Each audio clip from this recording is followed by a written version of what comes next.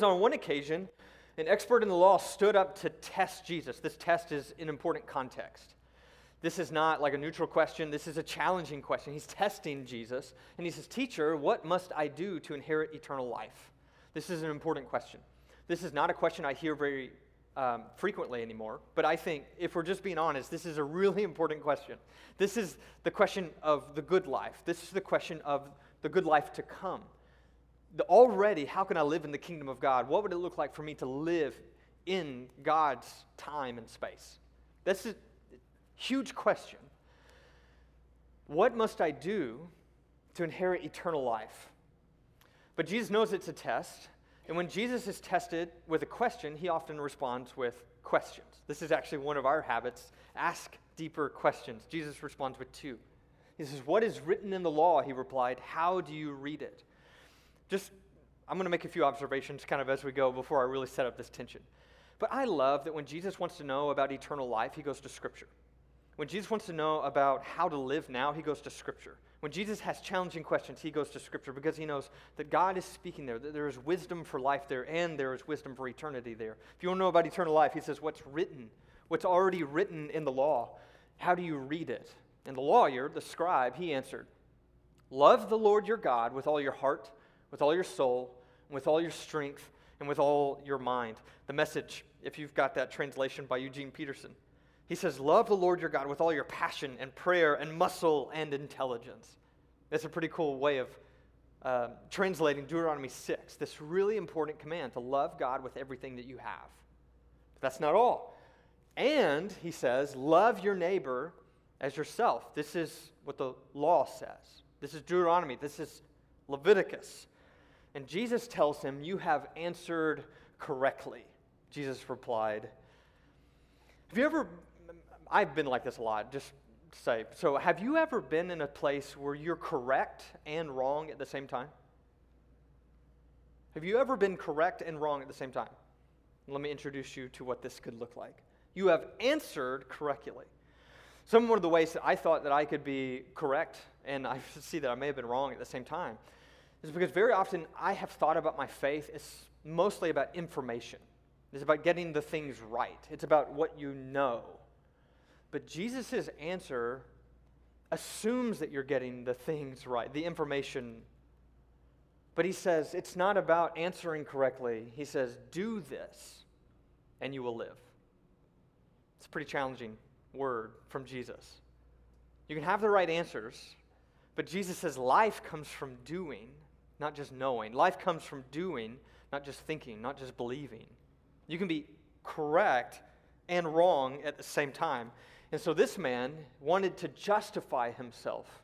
And so he asked Jesus, "Who is my neighbor?" Message says he was looking for a loophole. There's a book that I pulled a lot from for this sermon called The Art of Neighboring. The Art of Neighboring. They say it's important to note the statement, he wanted to justify himself. The man wanted to define this word neighbor in such a way that it couldn't be found blameworthy. If his neighbor was someone he could choose, then he'd be okay. By asking Jesus to define the word neighbor, this man was looking for a loophole. Who is my neighbor? Who's my neighbor? In Jesus' time, we know from the Sermon on the Mount, he says some of them are saying, "Love your neighbor, but hate your enemy." So they had different categories of people. So who is my neighbor? He's asked this question, who is my neighbor? But let me ask you today, who is my neighbor? Who is my neighbor? I think, can you just shout out an answer? Who is my neighbor? Everybody. Okay, perfect. Setting up exactly, no, I'm just kidding. Yes, everybody, right? Or we might even say the person in need. The person in need. I was reading a story, this is several years ago during an election. It was a big controversial election. There was a couple of candidates still left. Bernie Sanders was in it. Hillary Clinton was in it. Donald Trump was in it. Any of these make you nervous, just me saying their names? But there's a tow truck driver named Ken Shoop, and he gets a call that there's a woman stranded on the interstate. She's been in a wreck. And the tow truck driver, Ken, he arrives, and he sees this car that has all these political bumper stickers. Clearly, she's a Bernie supporter. You remember Bernie Sanders? It's not like he died. He's still around. I say remember. So we saw these Bernie stickers, and it says, Ken was worried that they wouldn't pay the tow bill because he said, quote, every time I've dealt with these people in recent history, I get burned. With an E, not a U. Burned. So he says, very politely, he told her that he couldn't tow her because she was, quote, obviously a socialist, and he advised her to call the government for help. The woman was like, wait, are you serious? He was. Speaking of burned, he says to local reporters, something came over me. I think the Lord came to me. And he just said, get in the truck and leave. And when I got in my truck, I was so proud because I felt like I finally drew a line in the sand and stood up for what I believed. Yeah, right? Let me caution you. Before we say, at least I'm not that guy, isn't there an element where it can be pretty easy to justify ourselves when we're asking the question of who is my neighbor? When we're asked this question, who's my neighbor? And we want to justify ourselves, it can be so easy. It can be easy in a couple of ways. I think one of those ways is to kind of reduce it and shrink it, but also at the same time to expand it. They both have the same effect. In The Art of Neighboring, the authors say, we become like the lawyer looking for a loophole. We tell ourselves that we got a lot going on in our lives, so surely the great commandment applies only to the wounded enemy lying beside the road, doesn't it? Since we haven't come across many of those lately, surely we're doing just fine when it comes to loving our neighbors. But they say maybe not. Maybe it's not just a person in need. Whoops, spoiler. Maybe it's not just a person in need. Art of Neighboring, once more. If we say everyone is my neighbor, if you shrink it, it's too small, and then we say at least we're not kin shoot. And then if we expand it, the same effect happens. Everyone is my neighbor. It can become an excuse for avoiding the implications of following the Great Commandment. Our neighbors become defined in the broadest of terms. They're the people across town, the people who are helped by the organization that received our donations. They're the people whom the government helps. We don't have to feel guilty, we tell ourselves. After all, we can't be expected to really love everybody, can we? The problem is, this is really good, so listen up if I lost you, that when we aim for everything, we hit nothing. So when we insist we're neighbors with everybody, often we end up being neighbors with nobody. That's our human nature. Today, as we read the parable, we go straight for loving the neighbor on the side of the road. Thus, we make a metaphor of the neighbors, a metaphor that doesn't include the person who lives next door to us. So it's not just a person in need. A neighbor is also a person nearby, right? It's a person in your path. It's a person nearby. Can we just do a little exercise? This is unusual for a sermon time, I understand. But if you could grab one of those bulletins that's on a chair, read it later, but for now, flip it over. And it's blank on one side, right? Can you do a little exercise, and it will look something like this. This is an exercise that comes out of the book, The Art of Neighboring. And they say, you are here, and they want you to imagine basically your closest 8 neighbors. And they say, you may live in a cul-de-sac, don't worry about that. But basically, just kind of draw your house within your neighborhood. Can you do that? And then I'm going to give you like 3 or 4 minutes of just silence. And it's going to be weird if you're not doing this. So it would be better for you and for me if you did this. To start answering these 3 questions. Then Williamsons are like, we just moved here last week. What are you talking about? So first and last names, put it in A. B, put in some personal information that you would have to learn, by talking to the person. It doesn't have to be real deep, but just something that you learn by speaking to them at some point. And then C, I called it personal motivations, but really what the authors are asking for is like their hopes, their dreams, their plans, like what drives them. Something on a real heart level. All right, can you start this project? Just kind of map out and then just start naming your neighbors and what you know about them. Okay? All right, I'm going to give you 3 or 4 minutes. I'm going to kind of sit down and I'm going to pop back up in a minute. All right, come back to me for just a second. This is just the beginning of an exercise that is actually going to become most of our homework. As far as I can assign homework, there's no grade, and you're not going to turn it in.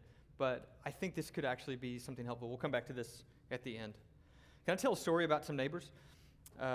We had some neighbors recently throw a neighborhood block party. It was a neighborhood that we moved into right before COVID. And basically, we got our house settled, and then everything shut down. And we didn't really get a chance to meet a lot of our neighbors for a couple of years. A couple of months ago, maybe 6 weeks ago, there was a neighborhood block party. Somebody with a pool invited everybody on the block. And it was a really great time. We got to meet a lot of new people. We got to meet more people in one day than we had in like 2 years. It was just an amazing experience. I was talking with a couple of men, and the host was there. And I was like, that shed back there, by the way, talks about shed to his friends years old. I don't know how old you are.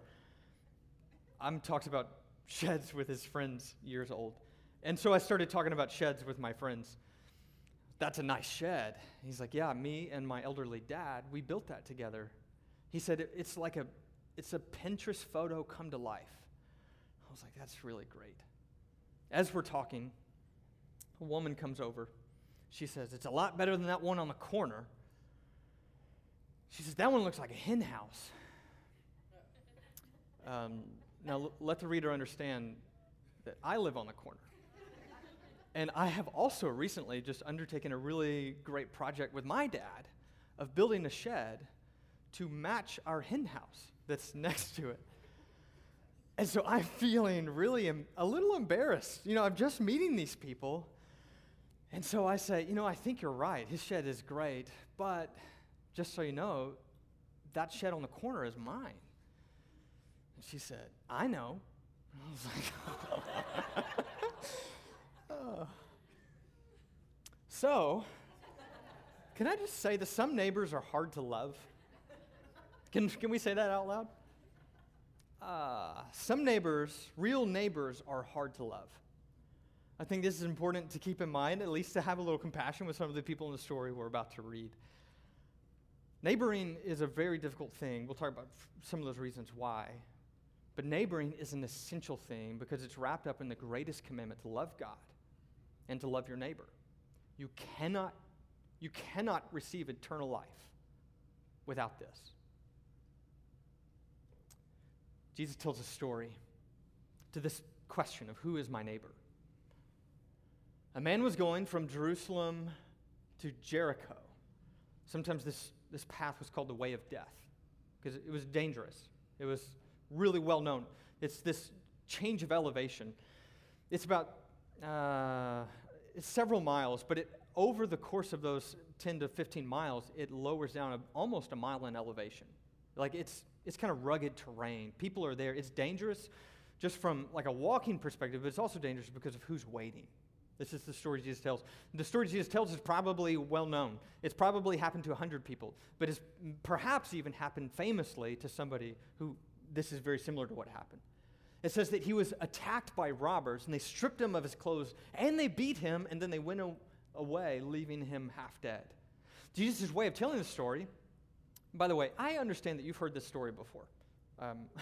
So I totally understand that you've read the Good Samaritan, you've used the phrase Good Samaritan, but I think, would you just kind of stay tuned? Because I think there could still be something for you today.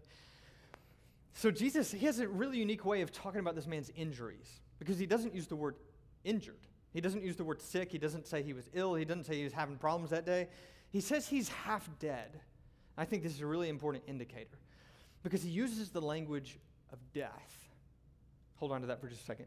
Because Jesus says that a couple of guys, they stumble onto the scene. First, I'm having trouble with my clicker.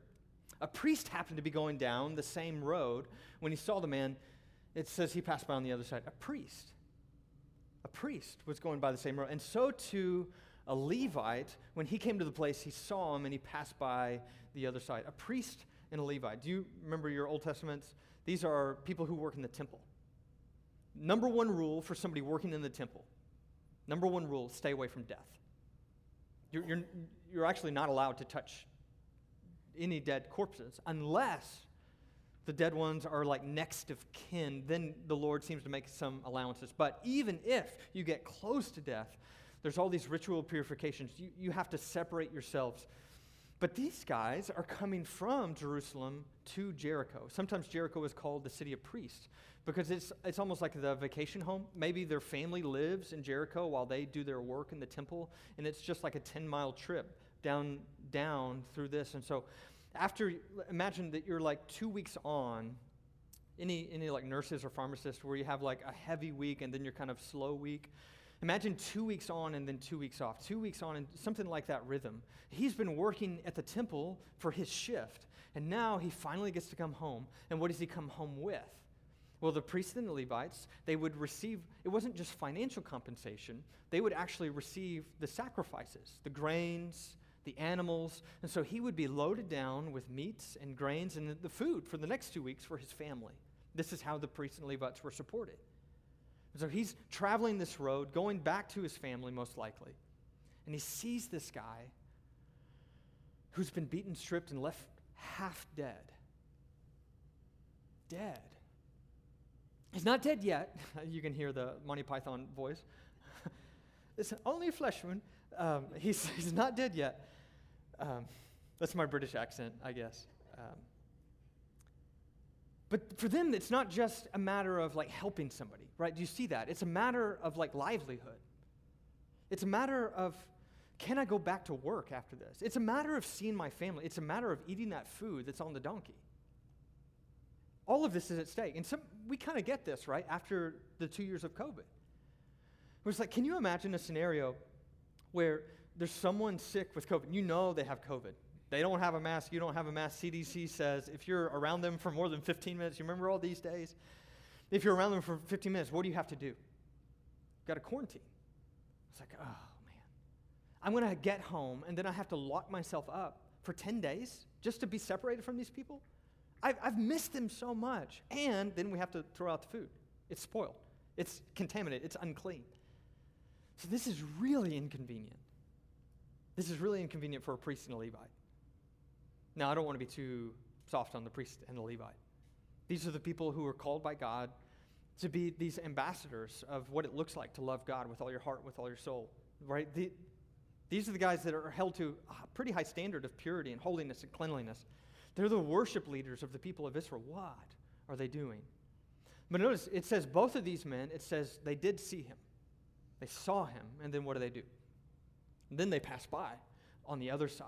But a Samaritan, Jesus says. A Samaritan. Now, we've talked about Samaritans before when we were in John chapter 4, but just kind of a quick refresh on who these people are. Samaritans are from the northern kingdom of Israel. But the northern kingdom of Israel was taken over by pagans, the Assyrians. What the Assyrians did is that they imported in lots of other people to this territory, and they kind of made them, let's say, many commentators call the Samaritans half-breeds. Because yes, they're the people of God from the tribe of Israel. Samaria is the capital of the north.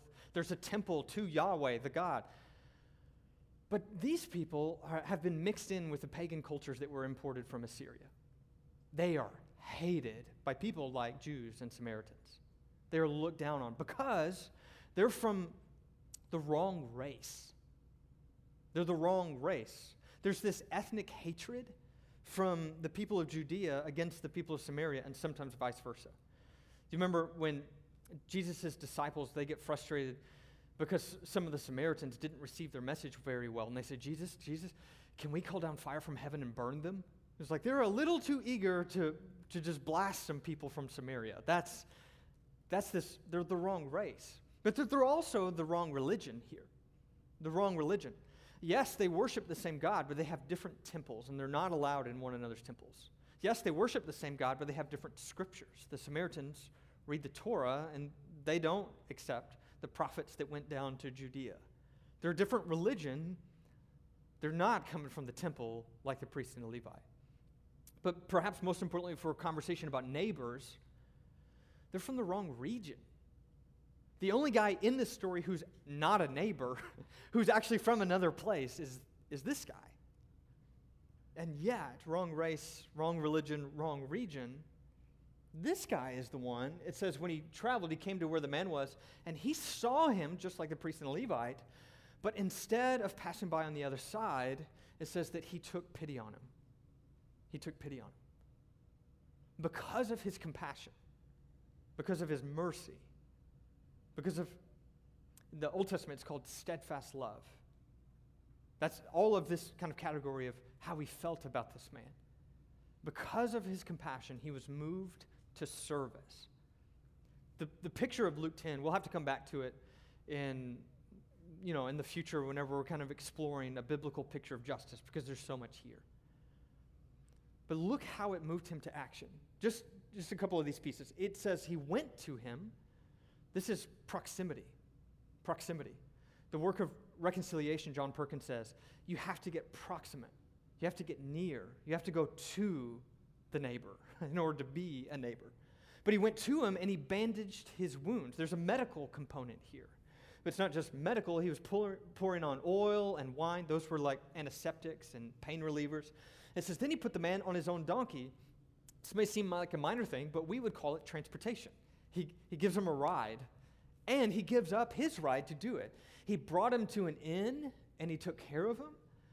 This is like hospitality. Actually, hospitals come from this idea of hospitality.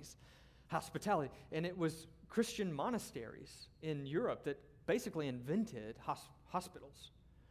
They were these places of refuge for kind of weary travelers to be welcomed in, to be treated with the love of Christ, and for people to go on their way. Now it's been commercialized, of course. It's turned into government, but even still today, our hospitals are called Baptist and Methodist.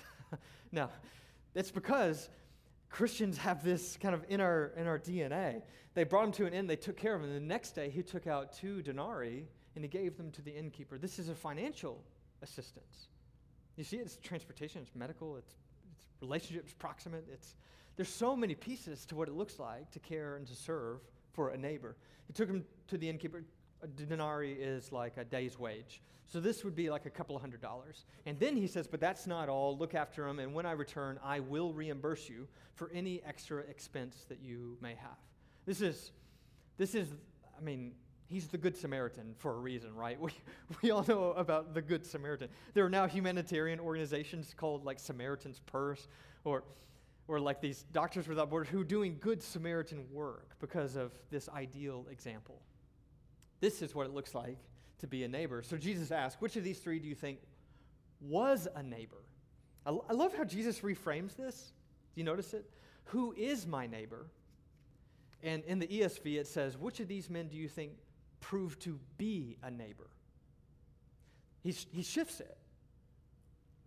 The question isn't who's my neighbor, but it's who am I neighboring?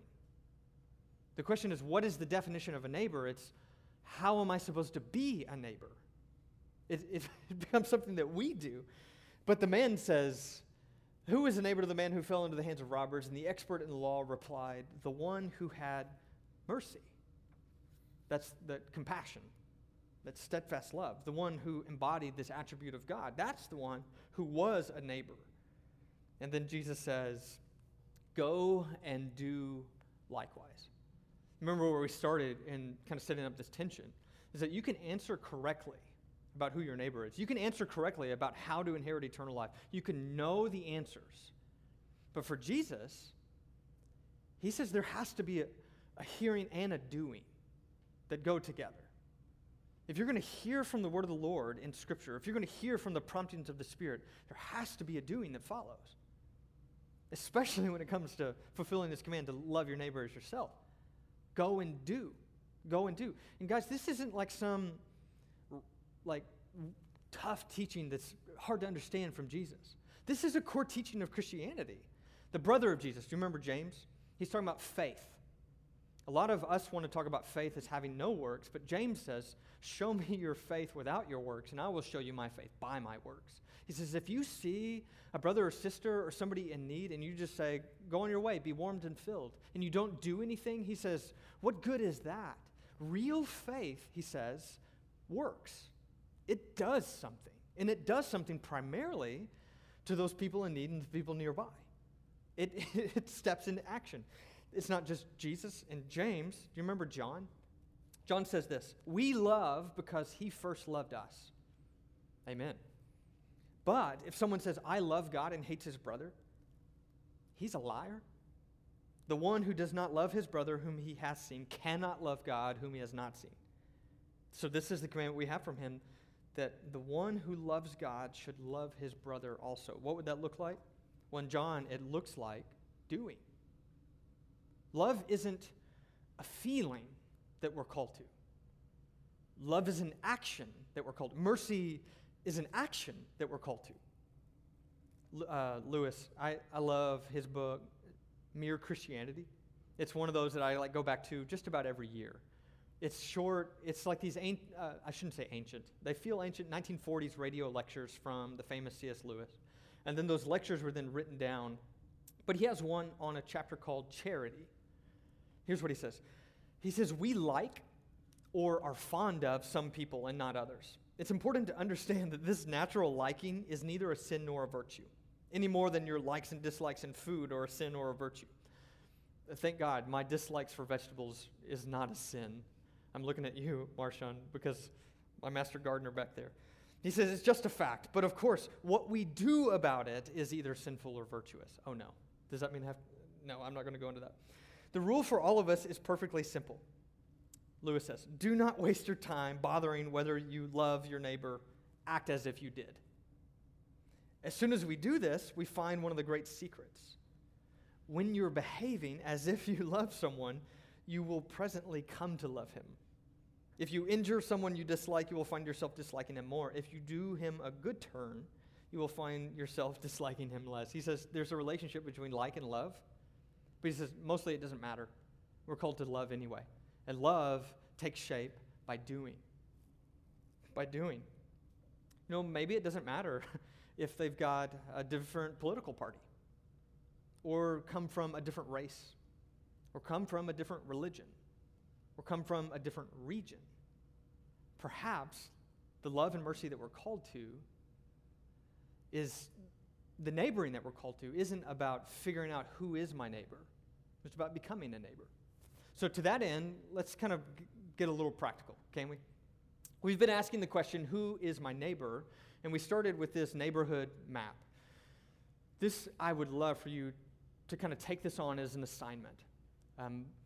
You can take it on as an assignment from me, that's fine. But what I'm hoping that you will do is to really spend some time in prayer and discern, is the Spirit leading you toward some of your neighbors? As you did the exercise a few minutes ago, and as you kind of step out this week and are sent into the world and into your neighborhood, is the Spirit burdening you with anything? I just ask, would you pay attention to that? Do that hearing and doing circle that we've practiced? Starts with neighborhood mapping. Can you kind of start filling this out in the next couple of weeks? If you don't have the answers today, that's totally understandable. This is a surprise pop quiz. But now you know the assignment. What would it look like to be a neighbor in your neighborhood? It starts with knowing their names and starts by having conversations. And I know this is difficult. There were a couple of days, Kelsey and I, we made meals to try to go meet our neighbors, and we just knocked on a neighbor's door and knocked, and it was like, oh, I guess they're not home or not answering their door. So we go into the next house, and we knock, and we knock. And then it's like 0 for 3, and finally we come to some neighbors that we know, and we text them, we say, we got a meal for you. They're like, great. Defeated the purpose, right? We didn't meet any new neighbors, but we did feed Ron and Christy Wade, who some of you know. He's an elder at Highland. He runs Hope Works. He's my next door neighbor. Anyway, so I get that this is going to be challenged, but I think this can be a first step. But this isn't the only step. With your groups this month, help design an oikos mapping assignment. Your group leaders have already kind of gotten this guide for how to do oikos mapping. And if you are in a group right now, you can just get on YouTube and search oikos mapping. This isn't like a thing we created. This is a thing that exists outside of Oikos Church. Oikos is the word for your home or your family or your network. And so oikos mapping is where you kind of trace out your sphere of relationships. And sometimes the relationship we have aren't about the people who live next door to us. They're about connections from something else that's going on in our life.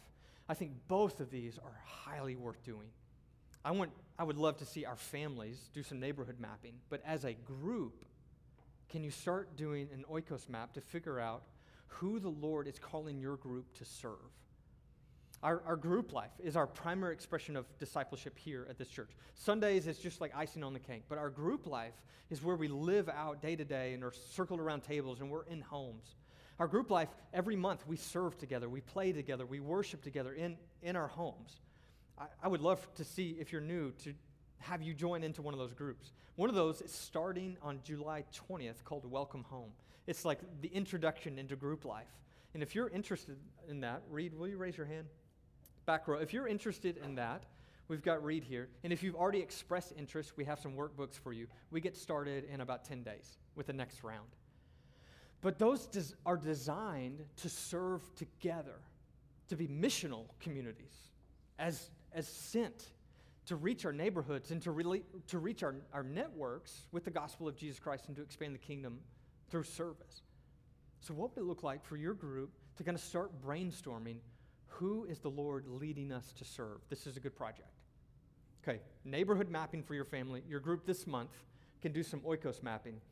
But I think in a personal way, it's going to take finding your rhythm through embracing and resisting. This is a phrase that we've used a lot in this series.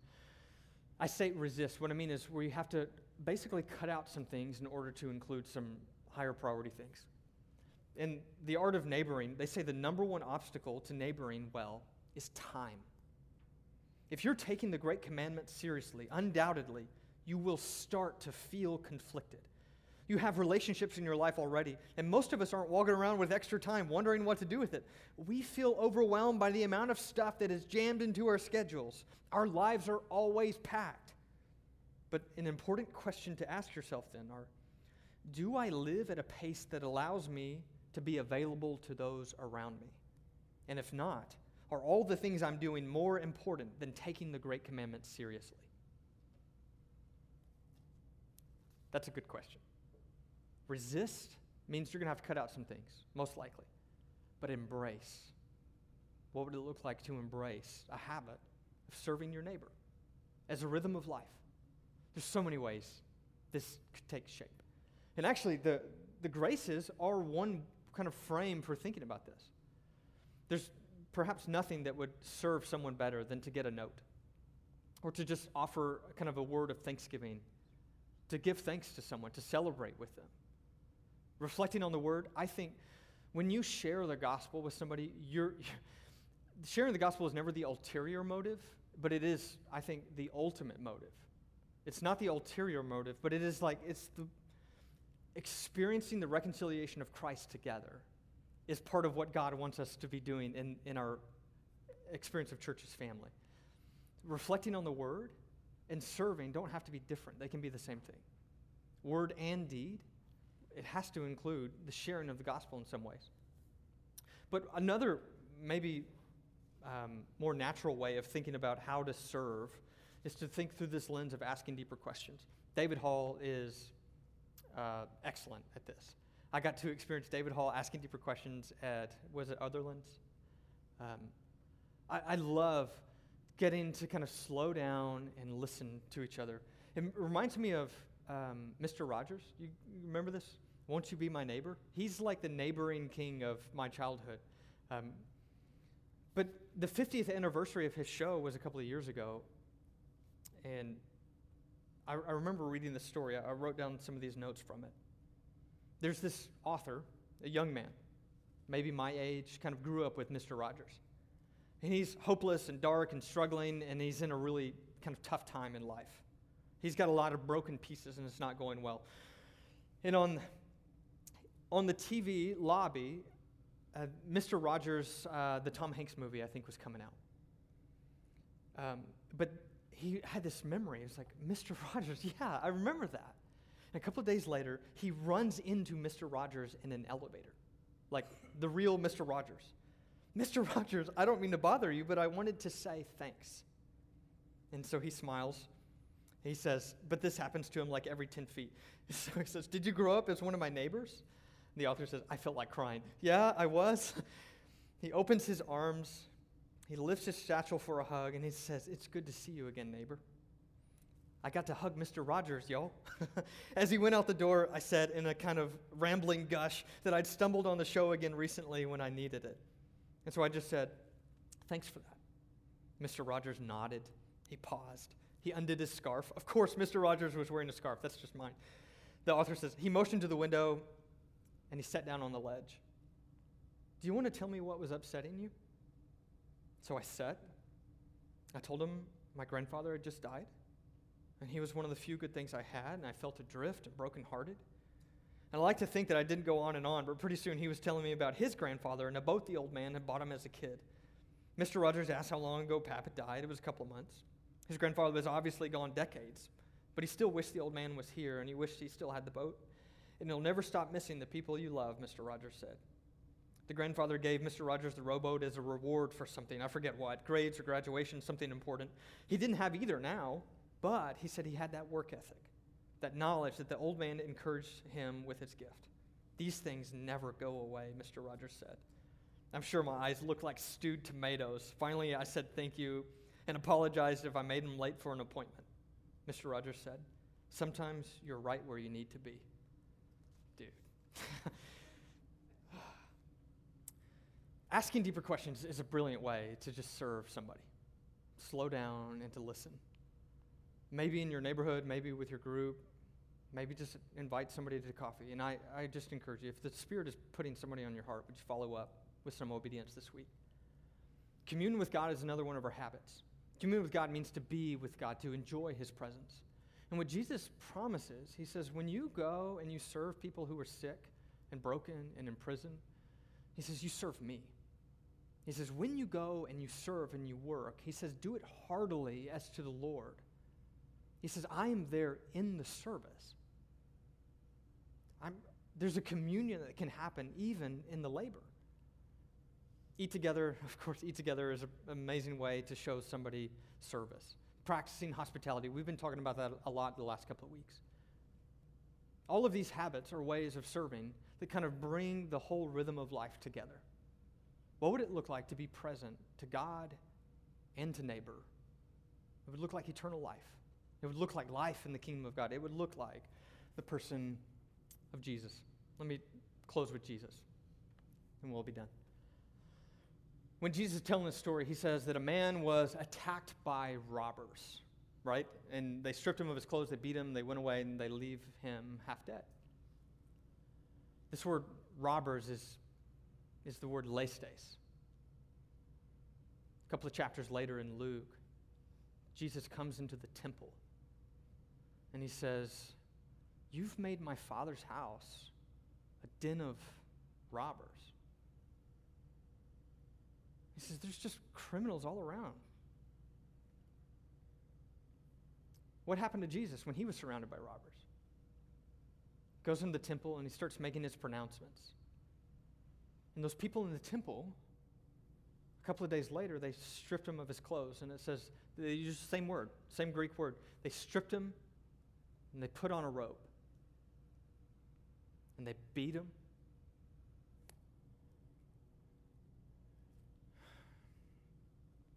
There's so many things happening with these Greek words, but I don't want to get lost in the Greek. It says that they were laying beatings on this man. They were laying beatings, but on Jesus it says they laid a crown and then they beat it in. And then the same word, the laying, it says they laid Him on the cross. And at this point, after His beatings, after His humiliation, he's basically half dead. He's half dead, and now they're nailing Him to the cross, and then they lift it up. But nobody came for Him. There's a priest. There's Levites. There's also Peter and John.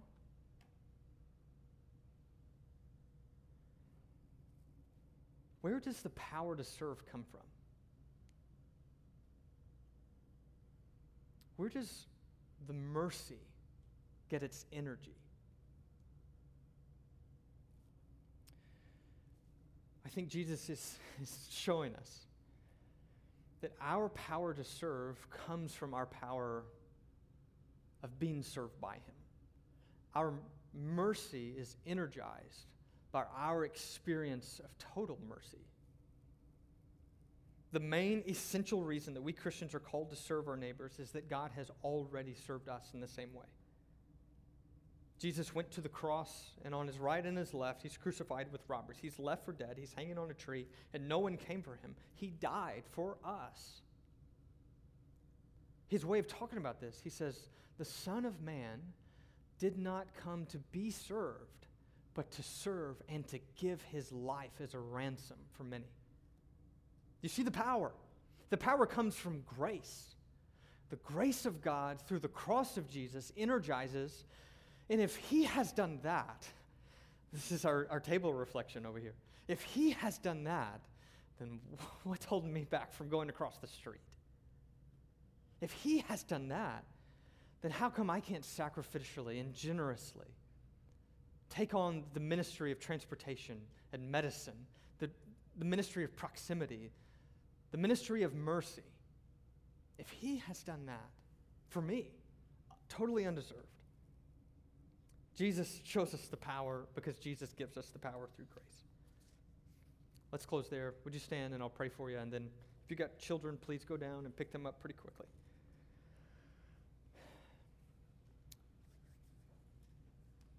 Jesus Christ, Son of God, have mercy on us sinners.